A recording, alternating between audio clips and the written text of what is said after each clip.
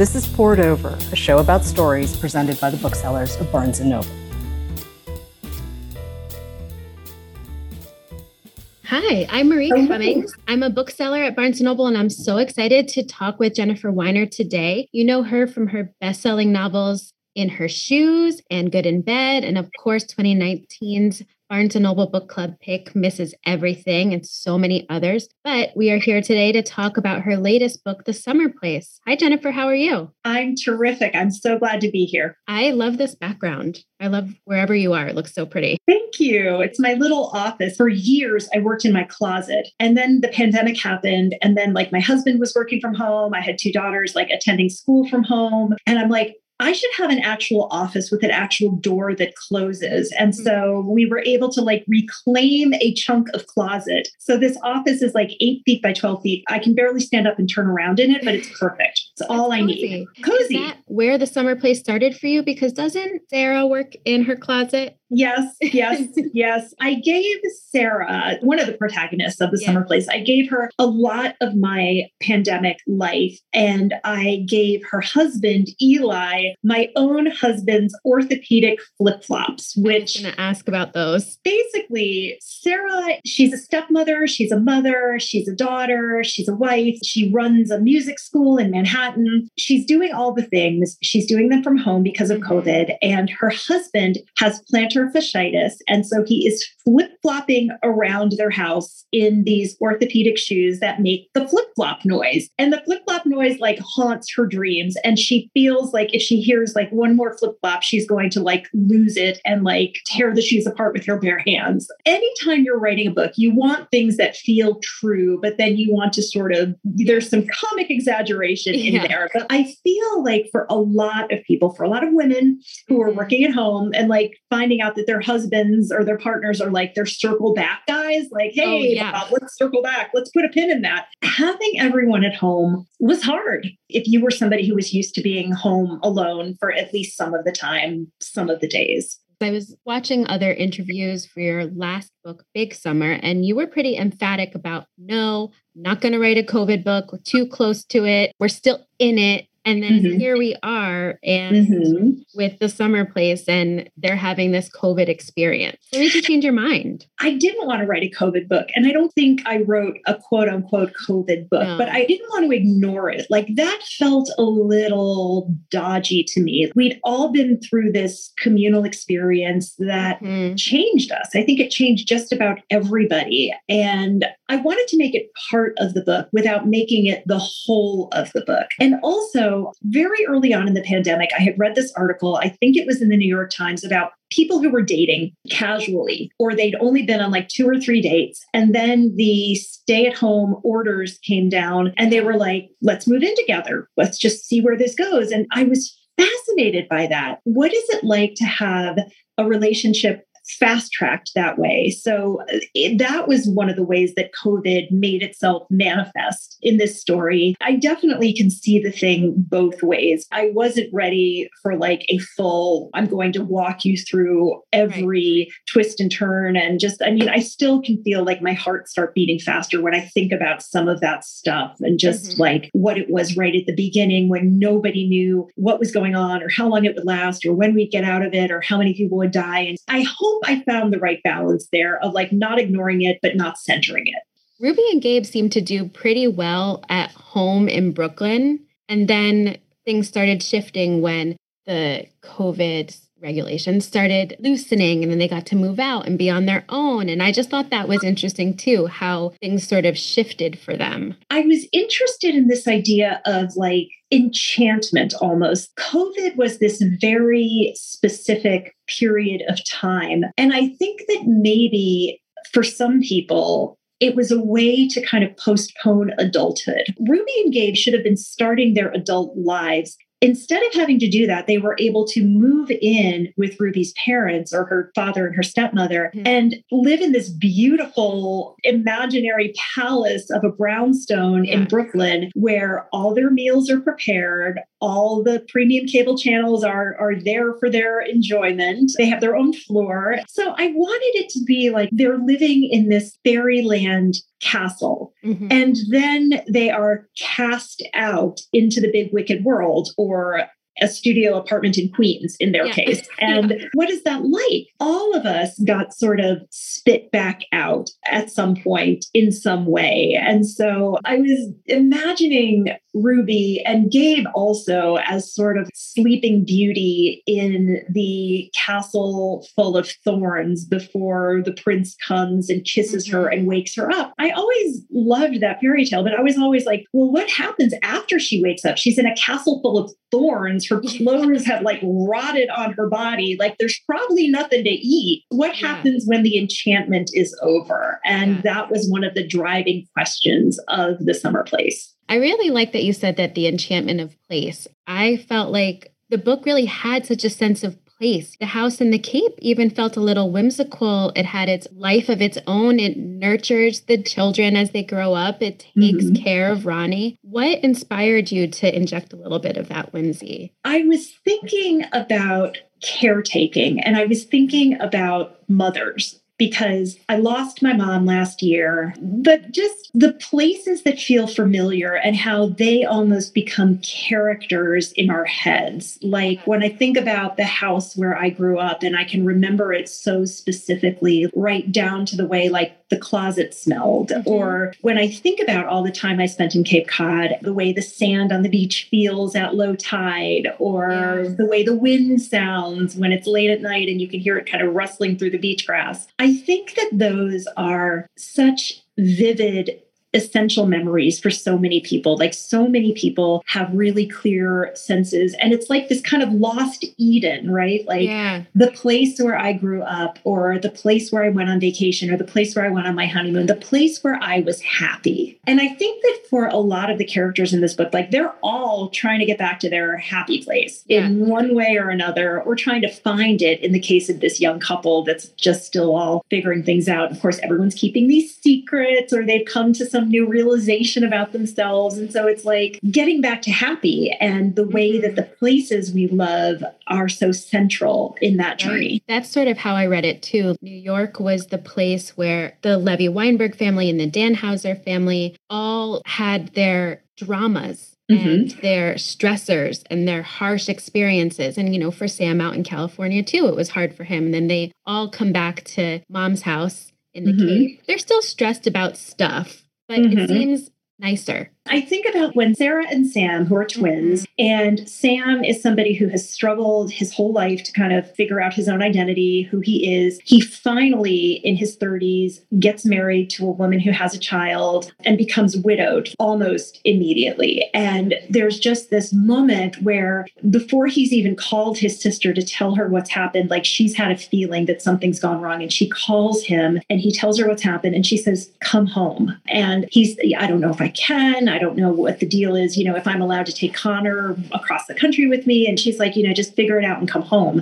That was a really moving scene to write. The idea that like these two, the brother and sister, they're so connected. They know each other so intimately. And what Sarah can offer her brother, who she loves, is this home to come back to and heal himself. Home is the place where people love you, where people see who you really are, where you can recover from whatever damage the big bad world has inflicted and become the best version of yourself. And I found myself wanting to go to their home in the Cape too. And I was like, don't sell the house, Ronnie. It's a place that everybody needs to go back to. It's exactly. And what are you doing? Don't do that. The house loves you. I just loved that. I thought that was so nice. Thanks.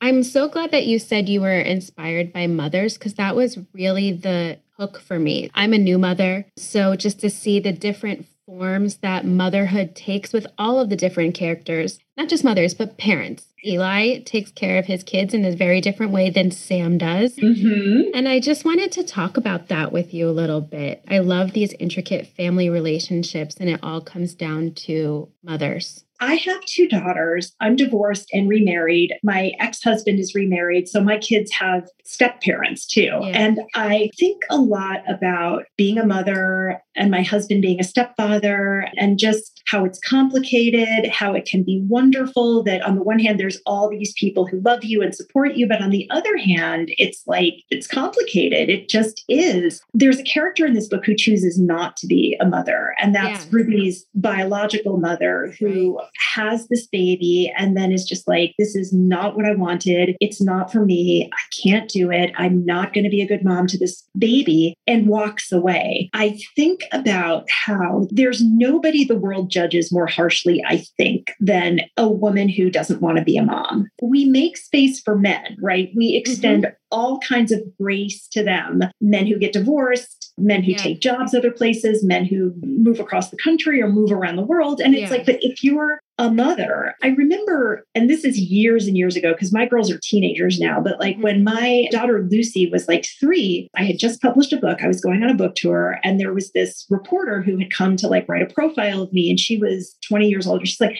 how can you leave your baby? What is wrong with you? Is that okay? How does that feel? Like, isn't that hard? And I'm like, yes, it's hard. But on the other hand, I cannot wait to be in that hotel room by myself and know I'm going to get to sleep through the night. And nobody's going to like, you know, and eat my dinner with both hands. I still think, do not talk about how hard it is, how endless it is, how unforgiving it is, and how harsh moms are on themselves and on each other. And I have tried in every book I've written since I became a mother to like really be honest about those parts of it. And no one wants to hear about that. Like, you can say something about like, oh my God, I am so tired, or like, oh my God, like if I don't get a good night's sleep, you always then have to add on to that. But I wouldn't change. Like, I love you so much. And some days you don't. Like, some days you're like, I just want to run away and go like be in a hotel and get room service and sleep for 18 hours. And we don't make a lot of space for ambivalence in mothers or for regret or for women to say like, I am flailing here and I need some help. Yeah, just that honesty. And there's a point in the book where Sarah's sort of reflecting about this with her own mother, because there's 3 generations of women in the Summer Place. All of them are kind of artists in different ways. So Veronica's a writer, Sarah's a musician, Ruby does theater. Something my mother used to say to me is it is very hard for a woman to have like a big career and a family. And the exception is women who are artists, because those skills don't get stale. You're not going to forget how to write or how to paint or how to direct in the 10 years or 5 years or 20 years that you're home. You're going to be able to hopefully pick up where you left off. But even women who are artists, even women who have like the best shot at being able to quote unquote have it all, which is a phrase I really dislike, even those women have a harder time than the average man with a wife. And I will tell you, I have been asked a zillion times in a zillion different interviews, how do you balance it? What is your work-life balance? How do you handle being a mother and a writer? And I will guarantee you that my male colleagues who are my age and who have been doing this as long as I have, they don't get asked. No one's asking them that. I remember Tina Fey and Will Ferrell both became first-time parents like the same year. And I watched as every interview Tina Fey did, you're a new mom. Are you bringing your baby to set? Like, how is it for you? How are you handling it? Do you have a nanny? Like, does she travel with you? How are you doing it? And nobody said anything to Will Ferrell except congratulations. Are we not expecting more from fathers? Are we not recognizing that women have ambitions that extend beyond bringing another human being into the world, which is a remarkable thing? And there's just that expectation that you figure it out for the men in general terms. They have wives. The answer is they have wives. Yeah.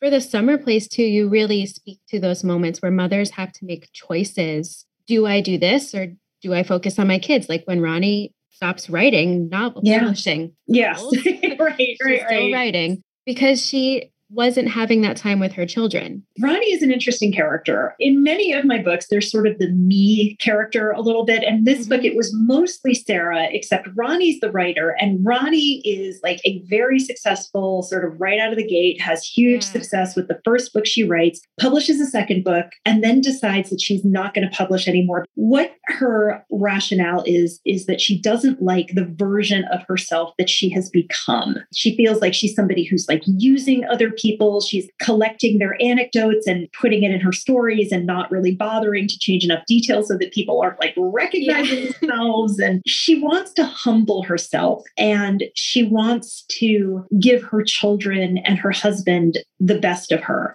And also she's been having this affair that she feels like crap about, has sort of convinced herself that these twins might have different fathers, which it would be much more realistic that like either they both have one dad or they both have the other one. But no, Ronnie's novelist brain goes right to the weird place of one of them is Gregory's child and one of them is Lee's child. And it spirals, and that's the narrative forever. Yes. And so she gives up a part of herself. Yeah. And I think that's what that generation did. And even though she has like very specific and very valid reasons for making that choice, because that was, I think, what my mother's generation was encouraged to do. First of all, there weren't that many jobs that were available to them. It was like, you want to work? Okay, you're going to be a nurse or a teacher. The ones who did sort of go on to become forces in their worlds didn't have children. It's one or the other. And I wanted to really show how deeply that cut and show how stark of a choice it was, that it wasn't a question of balance or a question of sequencing. It was this or that. And then we get Sarah, who has also put her big dreams off to the side for different reasons than her mother. Like maybe she wasn't ever talented enough to make it, and maybe she just didn't have enough courage to try. But I wanted to also send her on this road not taken journey that is kicked off when her husband is ignoring her and she meets her old love. And it's like, what if I hadn't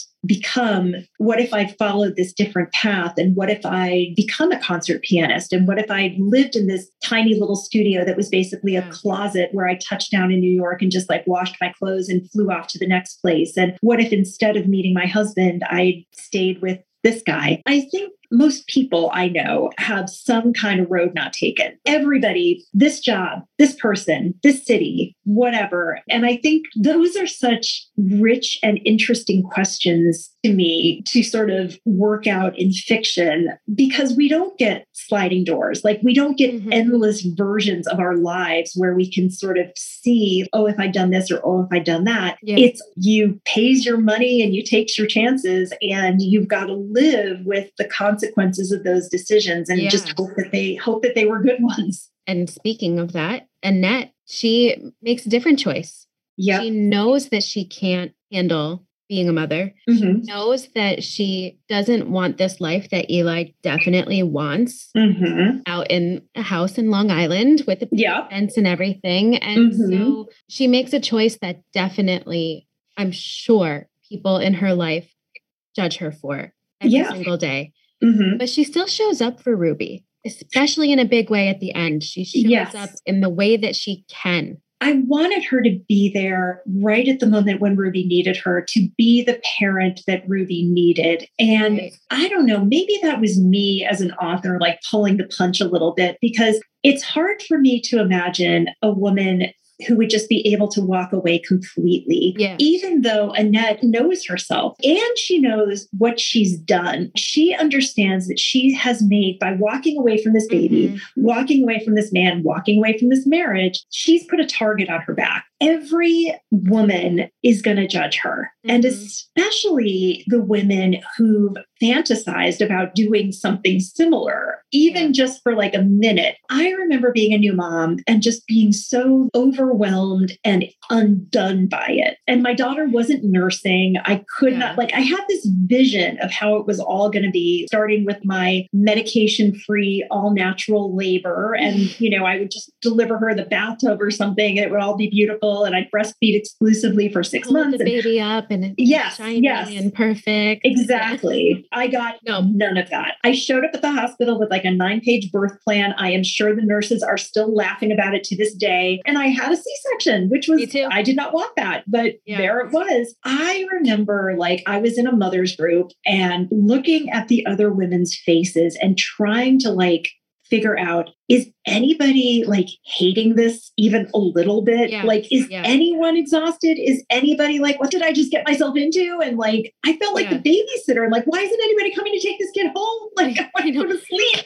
And it's okay to say that it's not perfect or it's hard. And that's what I appreciate about the book. I mean, I did not make the same choice that Annette made, but part of me can understand that it wasn't the life that she wanted. What was the best way for her to mother Ruby was to leave. It wasn't going to be what Ruby needed. Yep, that's absolutely the case. And it was a hard thing to write because I feel like that's almost the last taboo. It's like you can have all kinds of like weird sex stuff on the page. You can have a woman who like steals from her husband. You can have a woman who like raids her kid's college fund. But a mother who walks away feels still hugely transgressive. I think that books are places, though, where we can explore those things. And like you can have a character who does that. And like, what feelings is this bringing up? Why is this still such a transgressive act? Like, where are we as a culture in what we expect of women and mothers and what we expect of men and fathers? And because Eli,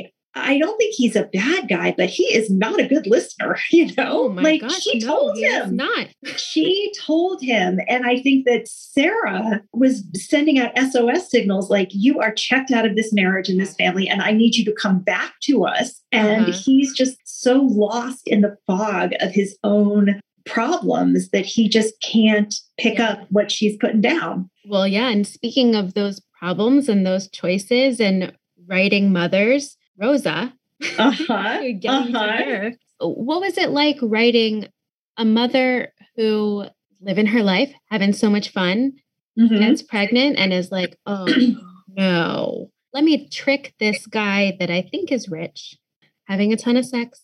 Then I tell him that I'm pregnant and then I need an abortion. What was it like writing that experience? So I think that Rosa, she's this very talented, very passionate woman who is still, as are many women in their 20s, like she is looking for someone or something to tell her who she is. And I think if she'd gotten the Broadway part that she was dreaming of, that would have been the answer. That would have been the affirmation. I'm an actor. I'm a dancer. I'm a singer. I'm a whatever. And I think that what happens with her is like, she gets pregnant and she's like, I'm a mother. That's then her answer. And that's how she lives her life. And I do believe that just as there are women who have their babies and are like, what have I gotten myself into? I think that there are women who are just like, this is all I've ever wanted. This is the only thing I want to be. But I think also for her, it was a little bit of like, get out of life free card, right? Yeah. Because she doesn't have to put herself through those auditions anymore. She doesn't have to keep trying and getting rejected. She can be a mother and know that no one is going to question that choice and that indeed everyone's going to affirm it. She's the flip side of Annette. Annette's done the worst thing. Rosa has done the thing that everybody wants to cheer her for. And I wanted to complicate her a little bit by having her whole relationship with her child, her whole motherhood premised on this sort of duplicitous act. And on the one hand, I wanted people to think about the dynamics of privilege at play, okay? Because Rosa is Latina. She doesn't have a ton of money. She has correctly pegged Eli as somebody who's at least comfortable, right? And she's like, you know what? I am going to screw his brains out. I'm going to tell him I'm pregnant. He's going to give me however much money I ask him for, and it won't even affect him. He won't even feel it, which is mostly true. And I loved for him, this is the most transcendent sex he's ever had in his life. This is the best it's ever been. Like he feels like a god of lovemaking. And for her, when we finally only get her versions of things, it's just like, how am I going to get through this and convince this guy that he's fabulous? Then I'm really into it. Emotions. Yeah. Yes, right. Like she's just like thinking of other things when he believes that she's having the time of her life. Right. And that was interesting. That was not a scene that was initially in the book. And then my editor said, wouldn't it really be interesting to see this from Rosa's point of view? I am such a firm believer that editors make everything better, and a good editor can like push you to take a book places that you hadn't even thought of bringing it. So I was really, really glad when John Moss, who is a guy, he works for my agent actually, but he was one of my first readers. And he said, I want to hear what Rosa thinks of all this. Like, how was this for her? What's going through her head? And the idea that for women, like, beauty is a commodity. Her beauty, her sexuality, all of that is a means to an end. She's not exactly like living in her body as much as she is using it as a tool. Yeah. And that was interesting to me because I think that that's something that for many, many women, the hair, the makeup, the clothes, the shoes, the shapewear, the extensions, the waxing, all of it, it's all about my body is a tool that is going to let me get what I want, whether that's male attention or moving through the world easily or respect or whatever it is, your body's just a way for you to get it. And Rosa kind of exemplifies that. And I had a lot of fun writing her. And getting her perspective really kind of changes your mind on her too. And this is a slight pivot, but Sam and the choices that he's made and the realizations that he comes to, again, being a little bit spoilery. As a single father of Connor, who he eventually adopts, he reads some fan fiction and he explored his sexuality and he realizes like, hey, I'm gay. I've found myself. What do I do now though? Right. Like what happens when you're like 30, whatever, and you're just coming out of the closet? Sam, he's a twin, right? Yeah. And he's the younger twin. So he's got his older sister who has made every decision for the two of them. She talks for both of them. She decides what they're going to do. Like she's the voice and he is a follower. Yeah. And he just kind of follows along the sort of well-worn groove of how to be a boy and how to be a man. And it just takes him a lot longer than it should to like kind of figure out what really lights his blood on fire. And I had a lot of fun writing a fan fiction awakening story of, you know, his sister is telling him about the Harry Potter /fic. And he's like, what is that? And he goes looking and, you know, there's Harry and Draco doing all kinds of stuff that doesn't happen in the book. And then he's just like, oh my God, like, am I into Harry Potter? Am I into hobbits? Am I a hobbit sexual? And then like just figuring it out until he lands on like the one guy that he should not be landing on.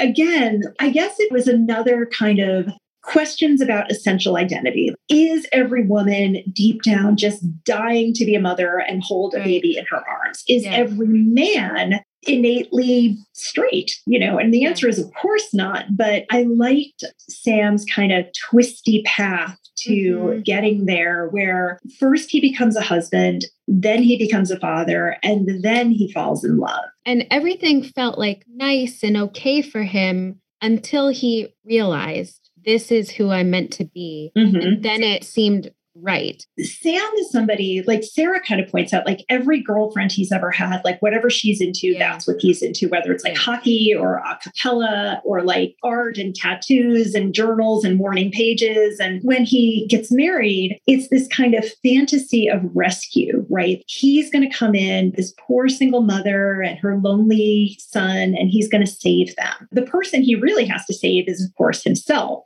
And that brings me to Sarah and Owen, the pond people, that I'm really interested in. The pond people, they have this love affair as young people, and then they go away to college and she thinks, oh, he just broke up with me. But he's had this whole lie he built things on. Yes. Because he wasn't the person that she thought he was, because he felt sort of inferior. And Ronnie knew, didn't say anything because her daughter was an adult at that point. I loved that you wrote that into the story, though, and you gave Owen a little bit of, like, he's not just like the hot guy that Sarah reconnects with. I was interested with sort of questions of class and money and status and the idea that there's Owen's family, the pond people, the longtime Cape Codders who live a certain way and think that that's the way you're supposed to live. You know, it's like in these kind of ramshackle, falling apart, like they're not going to put any money into it. And maybe for some of them, it's fun that way. It's like going to summer camp. And so what if there's a big hole in the screen door and like a million bugs are getting through and there's no air conditioning? And then you've got people like Veronica and Lee who have like built this like summer palace with every convenience and double hung windows and climate control. And who's doing it right, quote unquote. And of course, everyone's judging everybody else. Veronica is just like, oh my God, these people, it's so trashy. How could they stand it? Owen's people are just like, oh, those like show off, you know, nouveau riche, gaudy, ostentatious, like, look at them. It was interesting to me to sort of think about that tension and just the way everyone's judging everyone else. I mean, mothers judge other mothers, like families judge other families. And then, you know, I wanted there to be a little bit of kind of the Capulets and the Montagues with Sarah and Owen, like these warring families and these two young people who come together and have this very sweet romance, you know. And again, though, there's questions of sort of like expectation and image and Owen feeling like he can't tell Sarah the truth about he's not really going to Duke to play lacrosse, even though he would very much like to go to Duke to play lacrosse and wants it known that he's going to Duke to play lacrosse. And I feel like he can see more of what his mom Sass and Ronnie are thinking and feeling and that societal stuff. But Sarah's so focused on him that she's just like, oh yeah, I guess his house is kind of junky. Yeah, I don't care. Yeah. I guess it's kind of junky, but you know, maybe that's okay. Or she's romanticized it. She's like, oh, look at them living so gently in harmony with nature and not realizing that it's like falling down around their ears because they don't have money to repair anything. Ah, Sarah. She just likes this boy. Yeah, right. And yes, and she just is a little sweetly oblivious and just doesn't want to like imagine that there's any fly in the ointments here when we, the readers, can see all the flies in the ointment. It's just the way that you can get enamored when you're young. Yeah. Yeah. I mean, this is her first love. And I remember writing this scene where like they're in the canoe and like she's getting sunburn on her shoulders and she can feel it. And her mom keeps like waving the sunscreen at her, but like she's not going to stop and reapply because like that's going to break the moment. Or maybe he'll say, you know, it's time to go home and she doesn't want to go home. That seems like a thing that pretty much anyone who's like had that first falling in love experience can remember. The like, this is an enchantment, but it's very fragile and I will do nothing to break it or disrupt it or threaten it in any way. Like, oh, what if he thinks I'm weird for putting the on? Yes, exactly. I know we're almost out of time. I can't believe this is really flown. So I wanted to ask you, outside of A Summer Place, what are your literary inspirations? Oh, wow. So many books. I mean, I've read so many books lately. Sue Miller, I think, writes really, really wonderful books about marriage and families and the way that tensions can sort of display themselves over a lifetime. Like the idea of, does a marriage have room for secrets? Monogamy, that's the book I'm thinking of. That's the most recent one of hers that I read. What happens when the person you're in love with isn't who you thought they were? How do you parent children who aren't biologically yours? And how do you, God, to go back to something I hate, but like, how do you balance wanting to be an artist and live an authentically artistic life versus I have obligations as a wife, I have obligations as a mother, as a grandmother, as a friend, as a hostess, as a public person.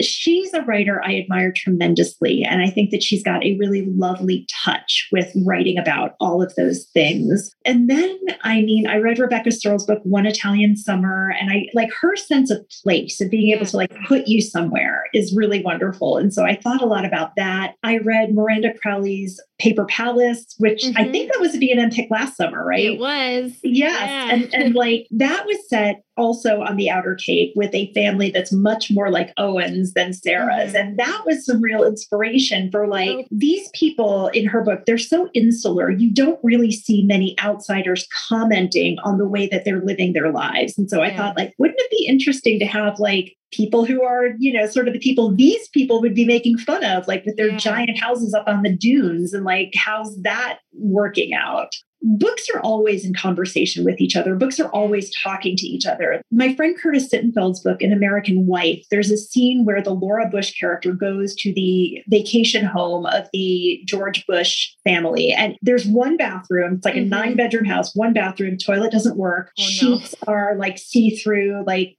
towels are like 50 years old. And like the character actually thinks like, this must be fun for them. This must be like their little kids dressing up as pirates, only they're not little kids, they're adults, and they're dressing up as campers or as poor people. Like, what's going on here? And that was something I always thought about, the idea of like wealthy wasps who will not put a penny into the care and maintenance of their second homes because that's not what you do. So lots and lots of books. If you go on my social media, if anybody's listening to this is curious about what I'm reading, if you go on my social media channels, I always talk about it there. Oh, that's great. Yes.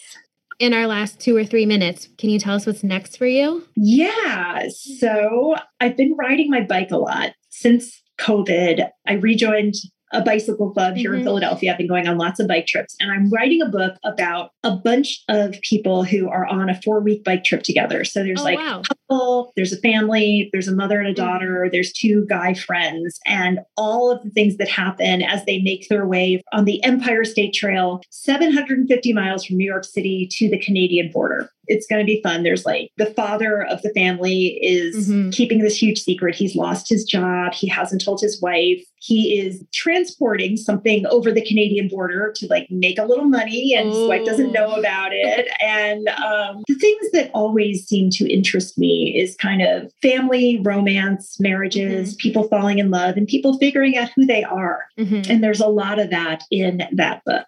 Oh, wow. Thanks for telling us about that. I'm really looking forward to read it. Thank you so much. This was fantastic. I love talking to you. I feel like I could do it all day, but you're a busy lady.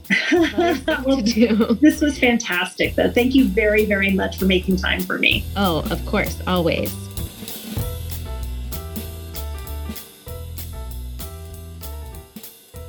Salutations, book believers. It's time for a TBR Top-Off, where we'll provide you with 3 excellent titles to pick up when you rush in to grab Jennifer Weiner's fabulous new read, That Summer Place. My name is Margie, and I'm coming to you from my marvelous home store in Northville, Michigan. And as always, I am joined by my reading partner, Mark. Hi, Mark. Hi, Margie. How are you today? I am feeling good. How are you? I'm feeling good. I'm glad that we're hitting up some summery reads because the weather is just on the verge of shifting to the right direction. I want some sun. And I'm ready for it. So maybe Jennifer Weiner is ushering in the weather. Maybe she has more power than we realize. Oh, I like that a lot. Well, why don't you take us away with your first rec to go with her? Absolutely. So the first book I chose comes from a fellow bookseller, Carol, in the Cincinnati area. She is a beach read fanatic. So I knew exactly who to go to if I were to collaborate on anything beach reads. The book she chose, hands down, for a selection to go along with Jennifer Weiner's newest is The Stepsisters by Susan Mallery. It's a pretty breezy beach read, but has some hard feels attached to it. It places sisterhood in the spotlight, which is a fun way to go, but a different tactic with this book. So readers are going to soak it up with their sunshine. So from an early age, stepsisters Daisy and Sage were polar opposites and bitter rivals. Daisy was bookish and quiet. Sage is very popular to all the levels that make you roll your eyes. And as they were growing up through high school, it was just very obvious that the two of them would never get along. But when Sage marries Daisy's first love, Daisy is officially fed up and walks away from their putrid sisterhood. Cut to 18 years later, when a family crisis brings the 2 bitter ladies back together. And that's when the unthinkable happens. They form a friendship and have some misadventures and some laughs and some tears. And it's a quick, perfect summer read. If you were looking to drink up some drama along with your daiquiris, please check out The Stepsisters by Susan Mallery. Oh, excellent. That's a great one. Thanks, Carol. The one that I picked out for today is called Destination Wedding by Diksha Basu. This is a delightful comedy of manners and a comedy of errors that takes place during a gigantic wedding in Delhi, India. So Tina Das, an Indian American content producer, is flying to India to attend this wedding, and she's taking the same flight as her best friend, her divorced parents, and to the dismay of Tina, her mother's new white American boyfriend. Once in Delhi, Tina enters a swirl of activity as the wedding is vast, expensive, and flashily produced. Everyone has love on the brain. Tina is trying to decide between two beaux. Her best friend, Marianne, is doubting her long-term relationship, and even her father is trying to woo a traditional Indian matron. It is packed with delicious side characters, including a gate-crashing uncle, a shamelessly self-producing wedding planner, and the coke-snorting playboy brother of the groom. Throughout this chaos, Tina and her family have to decide who is the partner for them and what is the life that will work for them. This novel is great fun, but also asks some deep questions about becoming the person you want to be. And that is Destination Wedding by Diksha Basu. Oh, fantastic. I love it when you get sort of a breezy read that incorporates some things to give a little added snack of knowledge and insight along with, the fun. Added snack of knowledge. I know. Yummy. I know. Delicious. I do actually have one more snack for you guys to chew let's on. hear it. So this one I truly, truly love. I have to give credit, though, to bookseller Katie in Columbus. She recommended this to me as a perfect summer read, and she was absolutely right. And the book is called The Guncle by Stephen Rowley. Yay! Man, it's so cute. It's a book that tackles grief with humor and warmth and really just made me laugh out loud. And it's been a while since a book has done that for me. So here we go. Gay Uncle Patrick loves his niece and nephew, Maisie and Grant, especially in the small doses afforded specifically to aunts and uncles. But when a tragedy leaves the kids adrift, Patrick's small doses of uncle playdates becomes a full-time gig for the summer. So Patrick's breezy life, very California, very Hollywood-esque, is not very well suited for taking care of two kiddos. I do have to read a small example of how terrible he could potentially be at this job. So it's a conversation between Grant and Patrick. Grant, did you know that snails can sleep for 3 years? Patrick, did you know that 40% of icebergs are penguin piss? Grant, is that true? Penguin, how the hell am I supposed to know? Would you like a martini? Grant, I'm 6. Patrick, so is that a yes? So it's moments like this that make for such a charming story. It's very fun. Think like Auntie Mame for now. As a proud gunkle myself of 11 and counting. Hi, everybody. We got a Gigantor family. I connected with this book so much. But anybody can fall in love with this joyous book. It's about family. It's about laughing through the pain of loss. And it's just a really great ride that everybody should grab. And that is The Guncle by Stephen Rowley. Oh, boy. Well, we definitely built that to-be-read pile for you today. But it's time to say farewell. Thank you so much for listening to Poured Over. We'd love it if you liked and followed the show so you never miss an episode. And make sure to follow Barnes & Noble on social media at Barnes & Noble. My name is Margie, and it'd be great if you followed your local Barnes & Noble. You can follow my store at BN Northville, and you can find me on Instagram at Margie Bookbrain. And I'm Mark. You can follow my home store at BN Westchester, or you can pop onto my Instagram at bookmark79. Beautiful. Thanks so much, everyone. Happy reading. Poured Over is a Barnes & Noble production. The show is available on Apple, Spotify, and Stitcher. Please rate and review us wherever you listen to podcasts.